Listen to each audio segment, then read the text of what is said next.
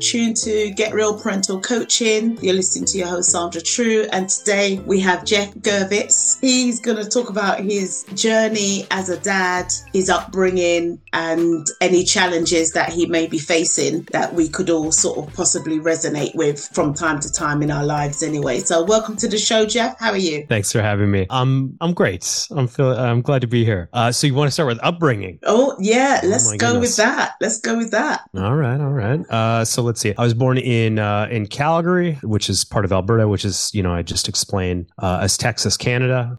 There's sort of, more conservative vibe out there. And if you were a little more eccentric or not so neurotypical, you will feel that. So I was never diagnosed. I was part of a generation that where ADHD diagnoses or ADD at the time were becoming pretty common. I didn't have a diagnosis like that. I knew I didn't love school. I loved learning. I hated school. And, as we were chatting before, Sandra, I feel like if you have ADHD or you're not so neurotypical, a lot of your early identity is going to be based on where things aren't fitting, where you don't feel at home at school or in relationships or whatever else. And that can often form part of your, or a big part of your identity. And so, the other side of it is we have to realize we sort of live in a neurotypical world. We're lefties who live in a right-handed world, and not everything's set up for us. And so you have to often be the one to figure out, how do I better use, and leverage my own abilities? How do I become more myself? And so with the dads I work with now, we try to look at how do we use a strengths-based approach, because there are a bunch of superpowers that come with ADHD as well. Things like pattern recognition and a real sort of a drive toward meaning. We actually can't do stuff we don't care about. And so it's a double-edged sword, but what invariably happens is people are drawn into things that feel like they have more significance. You will, I'll see men who work either for themselves, or if they work for someone else, they do so in a place where they have a lot of autonomy. So these are all themes we'll kind of see with these folks. I believe that the master quality for any parent is to be present. We have higher degrees of difficulty with presence. There's a lot going on. I sort of describe, if we think of the prefrontal cortex as a sensory gatekeeper telling you, okay, this is the seat of your executive function. This is letting you know, hey, respond to this. Don't worry about that. The example I like to use is you've got a master in their study, right? They're playing chess and they have many rich leather-bound books. They're trying to be, trying to do deep strategic work. And meanwhile, and the door person up front is like, don't come in unless there's an emergency. And he's like, yeah. But somebody just give me a 10% off flyer. Also, I just saw 3 people in red dresses. Can you believe that? Unbelievable. And so it's really hard to, so you don't have that. You have to create different structures because your part of your brain won't do that for you. On the other hand, all that distraction coming back and recentering off, for folks, and I always felt like I was terrible at meditation, but it's like, you also get a supercharged meditation if you use that, because you're distracted and you get to come back many, many times. It's just that the version of meditation that is conventionally taught may not work for you. You have to be a lot more creative, also good at it. So, I digress as I tend to, but presence is the master quality for parents. And we want to ask, like, what do we need to do to enable you to be present and to, if you're upset or, distracted or frustrated, to, regulate emotionally and come back and be there for your kid. So if I can just ask you then, in terms of the household that you were living in, yeah. I'm not sure whether you had siblings or not. How was your childhood in terms of your parents bringing you up? Did you have a strict upbringing? Was it a sort of free-for-all upbringing? So I was one of 4 kids. I was the third oldest. My household was very loving and very supportive. My mom was just here for a visit, and it was sort of a reminder. I think both parents had, not that anybody would have diagnosed them at the time for that generation, but had serious ADHD. My mom, bless her soul, when she's with me is sort of ongoing. Like, there's no internal monologue. You just hear all of her thoughts. And so she'll have a thought and kind of change her mind midway through and verbalize that, and then maybe change again. And what I realized was, and then my dad, he grew up in an abusive home, physically abusive home. And so he had a lot of stuff. He had a lot of anger. He was any noise would kind of set him off. And so for him, it was a colossal act of will to not be an abusive parent, right? He had to work through that. So he had a lot of love and he had a lot of care and I think a lot of discipline, but it had never really been modeled. So what I never really had was a way to, I feel looking back, like I didn't have maybe the structure that I needed. It wasn't for a lack of desire from my parents, right? Like they just didn't quite know what to do with me. So I got lots of support, and a lot of unconditional love, but it took me into adulthood to kind of figure out how to build systems and structures that I personally needed to thrive. So did you always knew you wanted to be a dad, number one? No, not at all.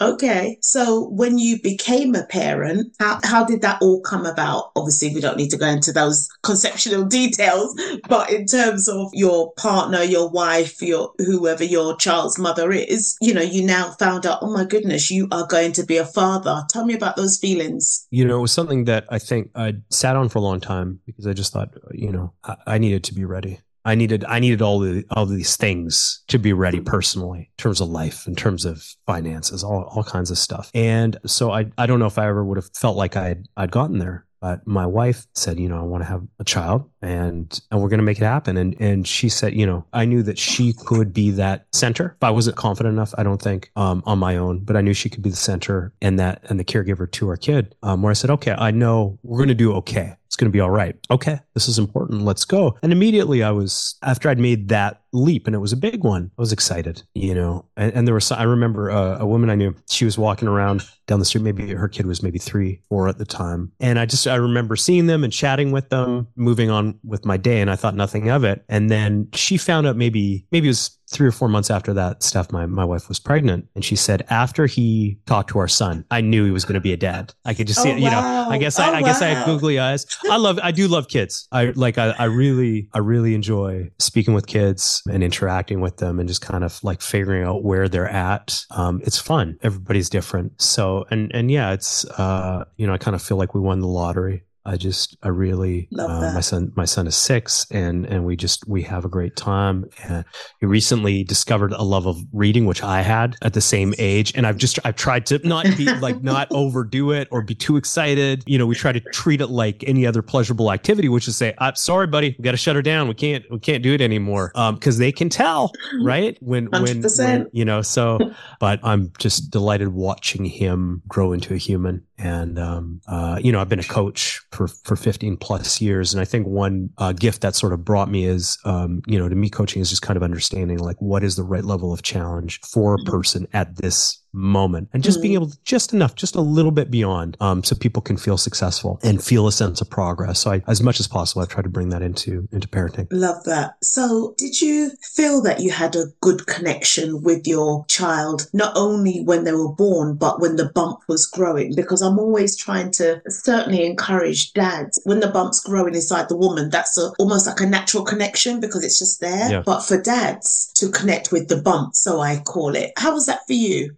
It was a little abstract for me, to be honest. Like I know dads who have said, you know, I read the story or, you know, sang the song every night, or, you know, a good friend of mine would just speak into the bump daily. And he said, I wanted my child to recognize my voice. For me, it was a little abstract to kind of imagine who is this person, because I didn't know, I could only guess. And I didn't want to also build up an idea that wasn't rooted in reality. But what I did focus on was just taking care of my partner, and she was the one rocking the bump. And you know what? Trickle down economics is largely a bullshit concept, but I think in terms of caregiving, it works beautifully. I think you can take care of the people that take care of other people. And I think you have to. Yeah. 100%. So here you are. She's, however, you know, 9 months or so, and your child, the love of your life that you've made with your wife, is now being born. Tell me what those emotions, how you were feeling at that time, holding your son in your hand for the first time and things like that. Oh, it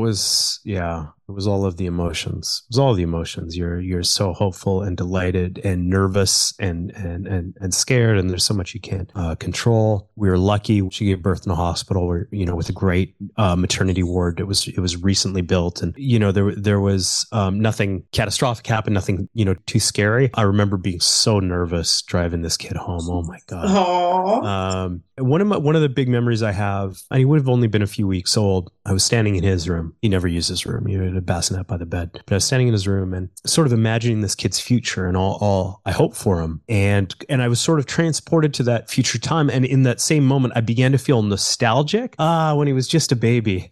And I remember sort of shaking myself out of it, going, wow, okay. So you have so much hope, but you also, you know, you have to stay rooted in the moment of what is right now. And like everything else is sort of a construct, right? History is a memory or an abstraction. The future is just something we imagine. Doesn't happen yet. The only thing we have is right now. And it's easy. We all get that intellectually, but it's easier said than done when it comes to remembering it, especially when you're in moments of, you know, a lot of, what people don't talk about as much about parenthood is there are many, many moments of frustration and annoyance and boredom, all sorts of negative emotions and bland ones too. But it's all of it. And these can all be reminders that right now is happening. And when I'm at my best, I leverage those. Yeah. How did you get through those first few weeks? Because they're so tough, because it's new, you're not sleeping, your wife's not sleeping. How did you feel? Did you get much support? Did you have much support around you? We absolutely had support, especially when we, at that time, we were living a lot closer to my wife's parents. We had a lot of people that, cared and were checking in a lot, and we're sending smart things like food. And I remember one baby gift we got was just a bunch of batteries. And it's not something you think about, but they're like, you will need these. It was fantastic. But my wife is many things, and one of them is excellent sleeper. And so we were exhausted. And to be clear, I slept a lot better because she was the one who would be, woken up, and she did a lot of that heavy lifting. So I just tried to be a support system in that time. I own my own business. I said, you guys won't see me for a couple of weeks. And that was okay. I remember asking a good friend of mine, that's sort of a normal 9 to 5, like, what do men do if they don't have paternal leave? How do they even function? And he said, a lot of men, most guys just kind of show up to work and do a really terrible job for 4 or 5 weeks.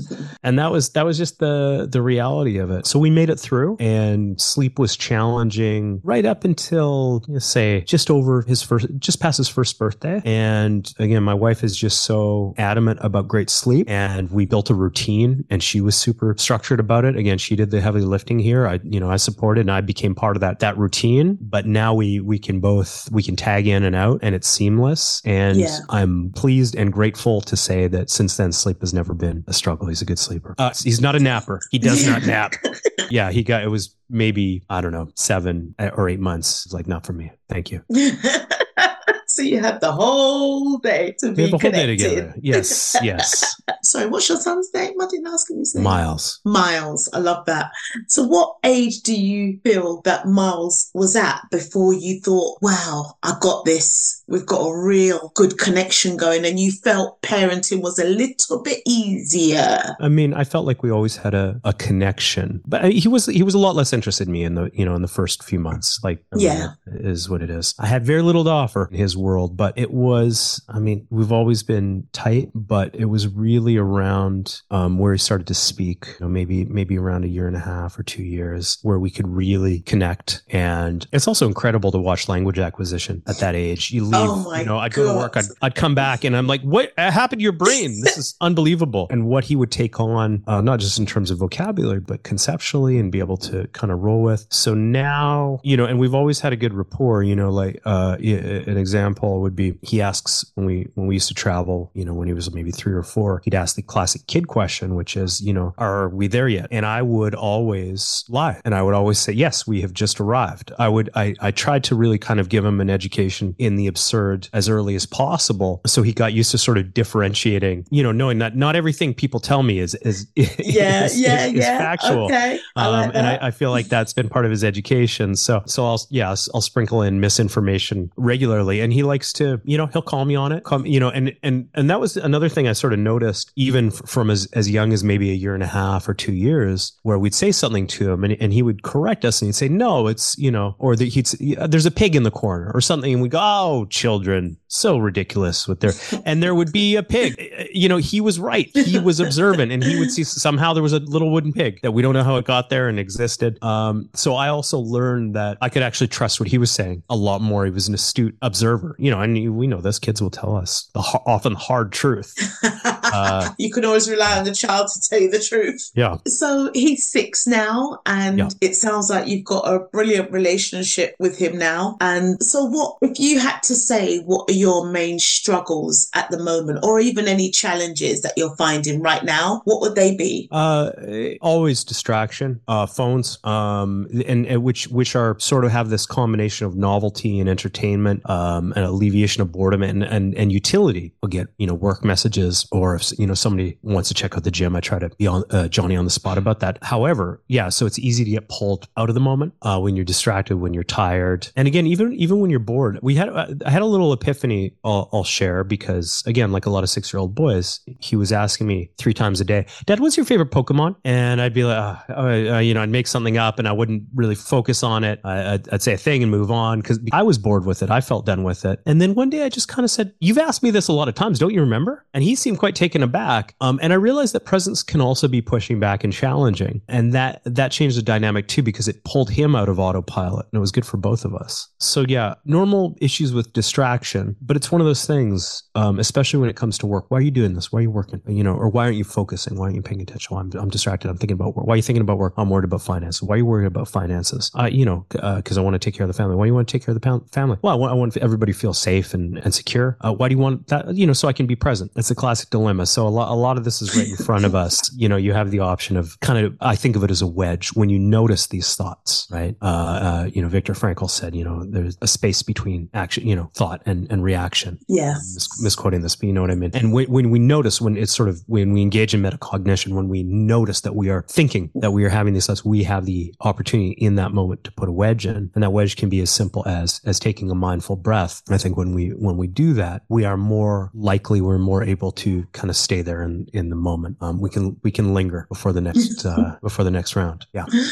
I love that. Okay, so tell us about Dad's strength. How did that come about? Why did that come about? And at what point of your life did you introduce that? So I started working on it, when my wife was still pregnant. But it kind of sat like a lot of projects in cold storage for quite a while. And it was at the beginning of this year that I said, okay, I really would like to, spend more time. I kind of recognize the need for this community. And, as we chatted about before, there are a lot of mom resources and a lot of, time and attention that goes into moms, which is deserved, which is important. There's just a little bit less thought of around dads as nurturers, as caregivers, and a friend of mine asked her husband once, what is it to be a man? He said, it's like to be a Clydesdale. You just load me up and I'll plod on. And again, what is the core of presence? What is the core of self-care? What I realized was I tend to be kind of a systems thinker. And so when I look at, what do we need to be present? It sits in the middle of a lot of health behaviors, right? A lot of times, what we do, if you've ever kind of received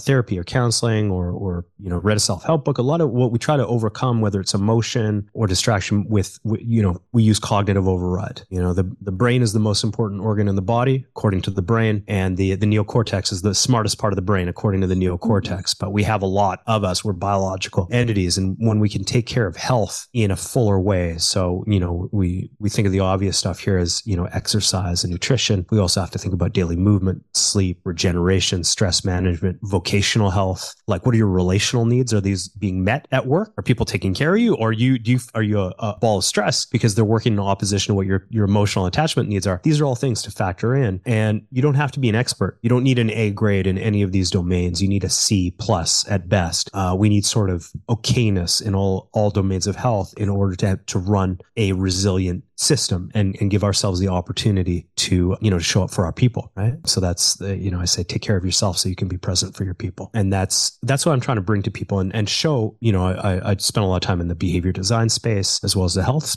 What I want to show people a lot of time is it's a lot more accessible than you realize. It doesn't require a 90-minute epic workout to get fitness in, for example, right? Nutrition doesn't have to be broken down to the, nanogram when it comes to micro and macronutrient ratios and all this. It can be a lot simpler. And we do this and we have a higher purpose for it. So it's not self-indulgent. This kind of self-care is absolutely essential to being a present, tuned in partner and parent. So I help men with this and more recently have been focusing in particular on dads with ADHD because they need extra love and I want to give it to them. I love that. So going back to the ADHD, because you did mention before that you were diagnosed quite later on in life. So how did that come about? I had been sort of operating under this understanding. I'd read a great book by Gabor Mate, Canadian physician, called Scattered Minds. And there were a lot of stories stories in there that I really connected with. And I thought, wow, okay, this makes a lot of sense. And so I'd sort of been operating under the understanding, the assumption. I was there and my wife said, well, why don't you get a formal diagnosis? And by the way, partners are often the fuel, the sort of propellant people really need to take this on. Because,